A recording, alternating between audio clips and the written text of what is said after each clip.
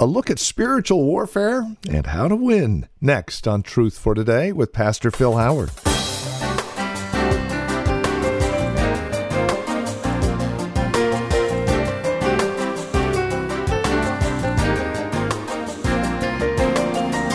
fact that we are in a spiritual battle goes without saying. The question is, who is our adversary? Who is it that we fight against? We may think it's people around us, but at the end of the day, our true adversary is the one we will meet today in Ephesians chapter 6. Meet your adversary, the devil. That's the title of today's broadcast here on Truth for Today as we continue our survey of Ephesians. Again, chapter 6 is where we find ourselves. Join us for today's broadcast of Truth for Today from Valley Bible Church in Hercules. Here now is Pastor Phil Howard. Finally, be strong in the Lord and in His mighty power. Put on the full armor of God so that you can take your stand against the devil's schemes. For our struggle is not against flesh and blood, but against the rulers, against the authorities, against the powers of this dark world, and against the spiritual forces of evil in the heavenly realms. Therefore, put on the full armor of God, so that when the day of evil comes, you may be able to stand your ground. And after you've done everything, to stand. Stand firm then, with the belt of truth buckled around your waist, with the breastplate of righteousness in place, and with your feet fitted with the readiness that comes from the gospel of peace. In addition to all this, take up the shield of faith, with which you can extinguish all the flaming arrows of the evil one. Take the helmet of salvation and the sword of the Spirit, which is the Word of God, and pray in the Spirit on all occasions with all kinds of prayers and requests. With this in mind, be alert and always keep on praying for all the saints. We begin a section that is fitting to a book that says we're so rich in Christ. We're seated in the heavenlies in Him in chapter 1. And he's been telling us in chapter 4 on how to walk and live out the Christian life in a fallen world. And he's been giving us all these commands of how the Christian life ought to look. He finally concludes the book by saying, and remember there is an opponent to you living this kind of life. The submission of the woman in marriage, let's say, the loving leadership of a husband, the not stealing, the not lying, the not letting anger go down on your wrath. All these rather straightforward, clear commands that look so easy to understand, hard to obey. And he says, I want you to be aware there is a cosmic force, a real person, a real adversary that opposes you living the Christian life. And he will try to knock you down, knock you over, and gain a victory over you. And so he begins to tell us the Christian life must know how to stand in God's power against this wicked opponent, Satan and his demonic host. Now, I thought we would take today and we just give a little background on the devil. And I'm not talking about relatives. I'm talking about a real person here. I'm talking about Satan himself. And, you know, we have such weird images. If Satan was here today, if he made himself manifest, all of you would line up to meet him. Because you would find out he would be the most beautiful person here. And he'd be the smartest person here. And he's nothing like what the Halloween cartoons have made him to be. Matter of fact, he's never been to hell. Sometimes you hear people pray, I send you back to hell, casting out demons. He's never been there. I wish he was. He's in the air. He's never yet been incarcerated. That's in the future.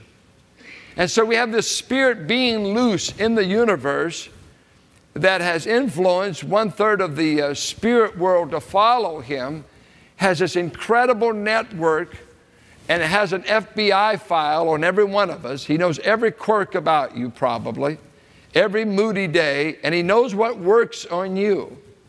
He knows how to get to each of us. And so it's a scary thing to realize that I'm up against an opponent in my Christian life that I don't have a chance in a million of ever conquering. We never conquer Satan. The goal is not to be conquered. God himself will have to conquer Satan. He is of such mighty power compared to our weak power. And so I want to give a little biblical history of this personage, and maybe we could see the dynamic that works in him and how he'll use his tricks on you. And next week we'll look at his methods of defeating the Christian life. And we'll look at his strategies.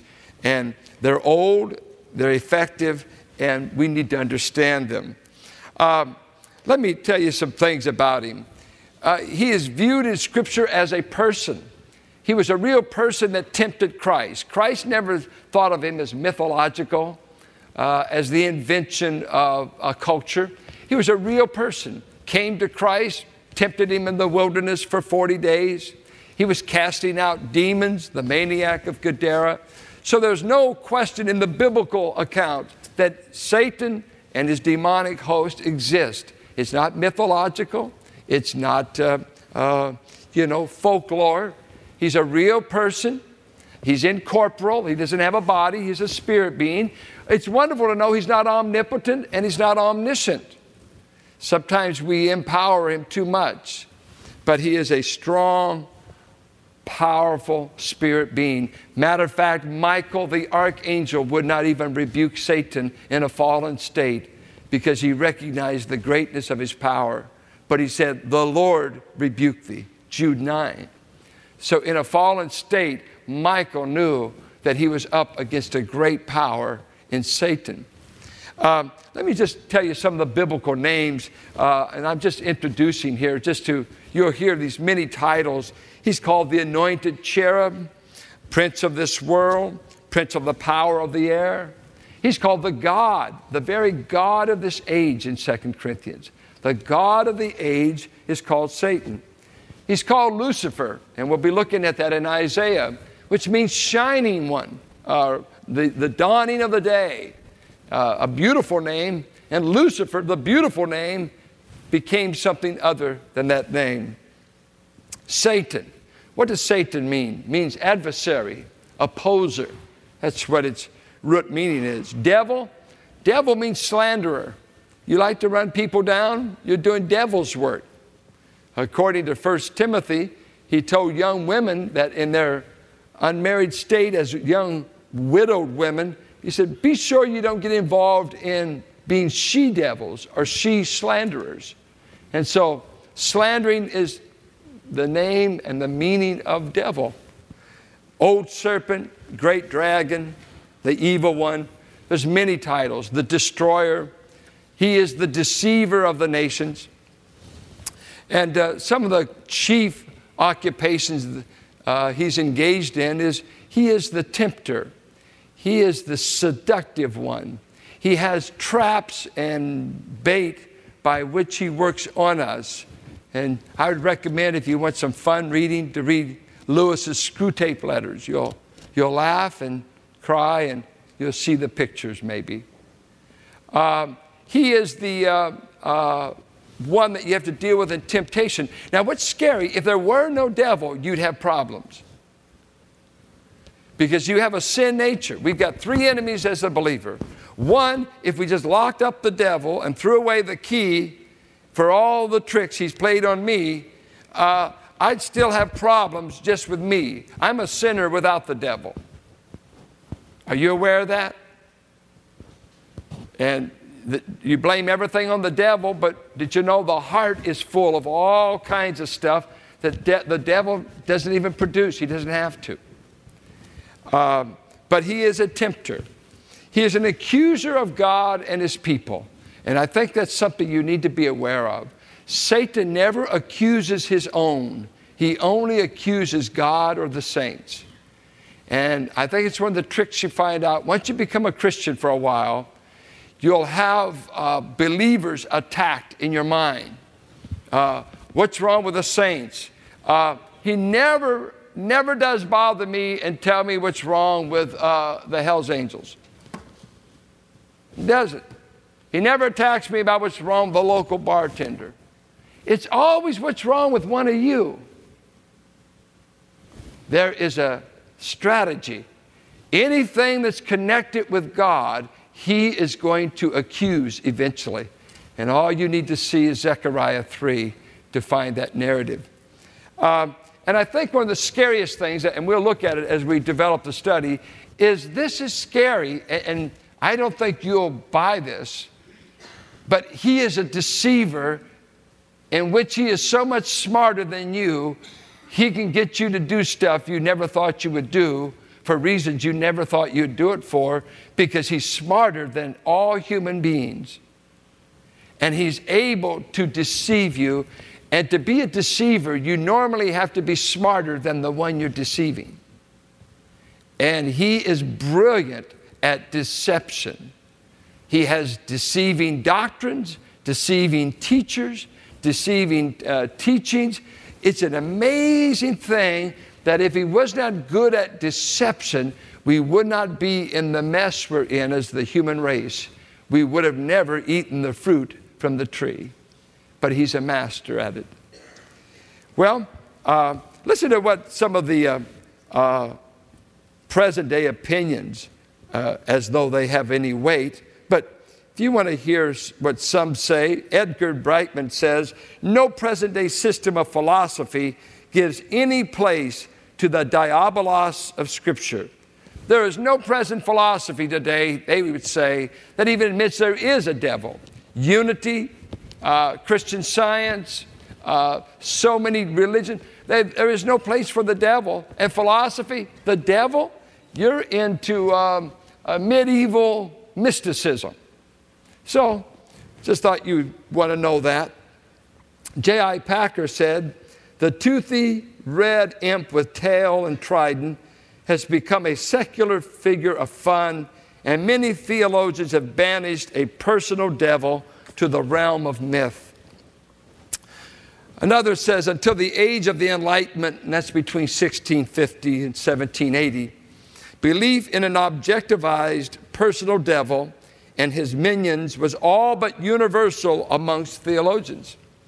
Today, however, it is generally recognized that belief in Satan, the leader of the fallen angels, etc., is not a satisfactory answer to the problem of evil. Alan Richardson said that.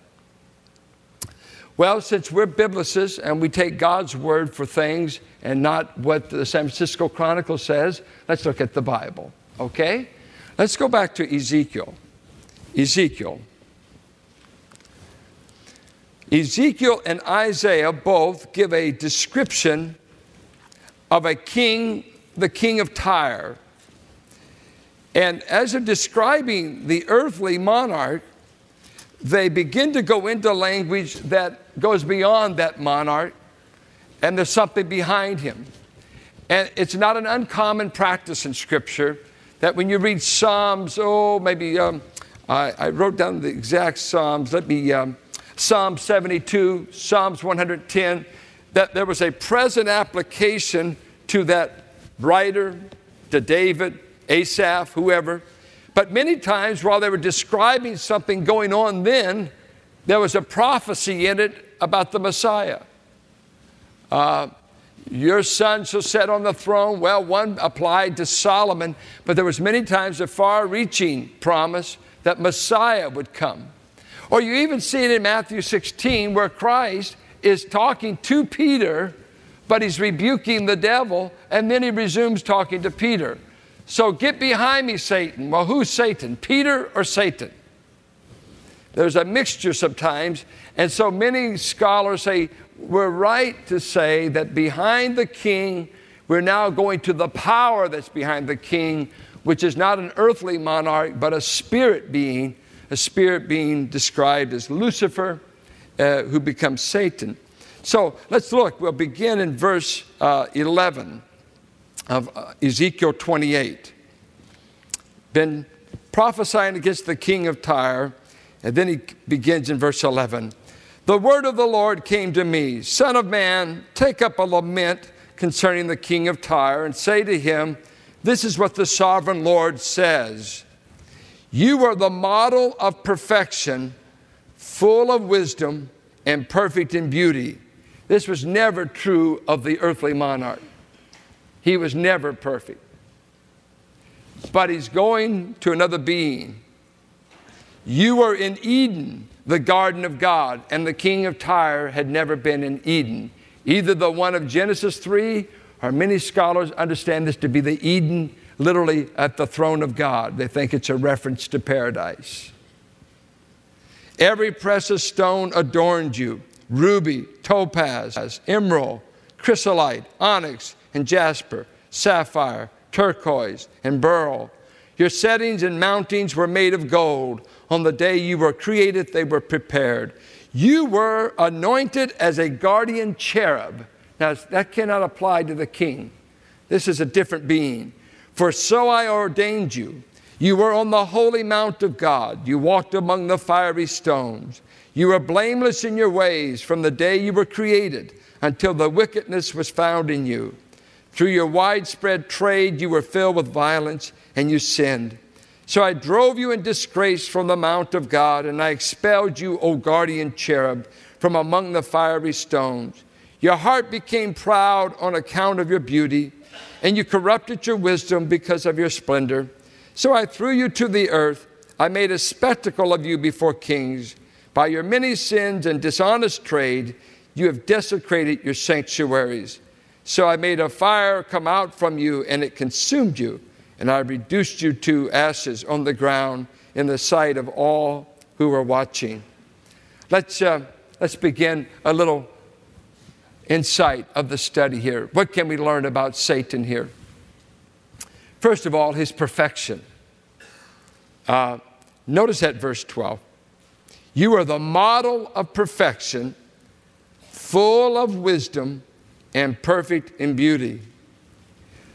If I understand Scripture right, Satan is the wisest being God ever made. Satan. And if I understand Scripture, he's the most beautiful creature he ever made. Now remember, God the Son wasn't created. The Holy Spirit wasn't created. But when they begin to make things, they made spirit beings before they made the physical universe. They made spirit beings before Adam and Eve. Satan shows up in the Garden of Eden already corrupted in nature. So, is it not an amazing thing that our opponent, our adversary to our Christian life, he majors in beauty and wisdom, which says that his hallmark conquests are in the realm of beauty and wisdom, not producing the local town drunk. See, that's not his masterpiece. Oh, the devil produced that drunk. Did you know if there were no devil, there would be drunks? The sin nature will make a drunk out of you that neither God nor the devil would want to claim you. I think you make yourself a drug addict. You don't need the devil doing it. Because the devil wants to produce wise, sophisticated, handsome, good-looking products. Those are his best pieces of work. They are the most like him. For he appears as an angel of light. Never does he appear in Scripture scary looking. He acts like a dragon. He acts like a lion. But when he shows up, there's an overwhelming beauty to this creature that even in his fallen state, he is so wise, it simply has become demonized. And James says there's heavenly wisdom and there's demonic wisdom. And so Satan has wise methods, schemes, procedures. And he says right here, you were perfect in beauty, magnificent in wisdom when I made you. Where were you? Look at his preexistence. You were in Eden, the garden of God. We're not sure. We don't think this is Genesis 3. It's probably because he was way back, even before physical creation. And some take this as an Old Testament reference to God's throne room, a paradise there. In other words, you're way back there. I made you close to my surrounding throne. You came right from there. You pre-existed all the physical universe. You've been around a long time. It's interesting as he portrays this being that he is, there must be a feminine side to him because he's decked out in jewels. Ruby, topaz, emerald, chrysolite, onyx, jasper, sapphire, turquoise, and beryl. Wow, it must have been if he's the shining one, I don't know if that just emanates from him being an angelic being or all the jewelry on him. But, I mean, what a picture of this creature, decked out. Something that's very interesting, you wouldn't know it from an NIV Bible. It says, your settings and mountings were of gold on the day you were created. Now notice that, the devil was created. He's a creature. He doesn't have any of the attributes of God. He's a creature. But this word for your settings and mountings, if you look at the marginal reading of like a New American, the literal Hebrew word says it stands for tambourines and flutes. So he was our first musician. Your tambourines and your flutes were made of gold.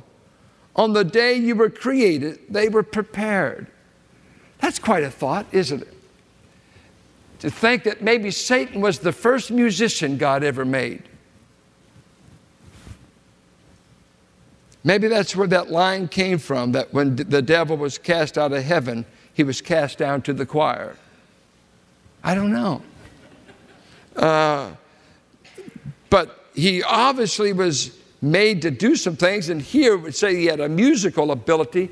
If these Hebrew words are to be taken that way, because here it just tells you what they're made of, but in the Hebrew it tells you tambourines and flutes, and he had the ability to make music clad in all this magnificent stones, and beautiful and wise. And then notice his position. You were anointed as a guardian cherub, for so I ordained you. You were on the holy mount of God. You walked among the fiery stones. Now, when something's anointed in the Bible, a lot of times that word gets overworked. We're anointing everything, and we don't even know what it means. When you had a prophet, priest, or king in the Old Testament, at the point of initiating them into their office, when you're going to make Saul the king or David the king, they anointed them. And what they did, they poured oil on them. That was symbolic that they were being initiated into their office. And they're being set apart. And we use it today as give them power, we've made it a kind of a synonym word for many things. But biblically, they were being initiated, set apart for something. Special function before the people of God. And here he says, God himself anointed this spirit being a cherub. And as you see in the Bible, if there is truly a hierarchy of angels, and you've got cherub and seraphim and principalities, thrones, dominions, principalities, and powers, if there are 6 ranks of angels, if that is true, some say so, some say not, whatever, he is set apart in a special category from all other. And he did say cherubim. He's the anointed cherub, only one of a kind. And he was anointed to be a guardian of the throne room of God, kind of a bodyguard, an angelic bodyguard that in essence spirit beings had to pass through him, is the picture, before they gained access to God. And this is Truth for Today with Pastor Phil Howard from Valley Bible Church in Hercules. Our series is called God's Design for Your Life. As we close the program out, we would invite you to contact us if you would like to obtain a copy for yourself of either today's message or the entire series. Call us today, 855-833-9864. Again, information can be had at 855-833-9864, or simply visit our website, truthfortodayradio.org. If you would like a copy of today's program, a prayer request, maybe you would like to partner with us financially, we would love to hear from you. Call, drop by our website, or write to us at 1511 M Sycamore Avenue, Suite 278, Hercules, California, and the zip code is 94547. Thank you so much for joining us today, and until next time, God bless.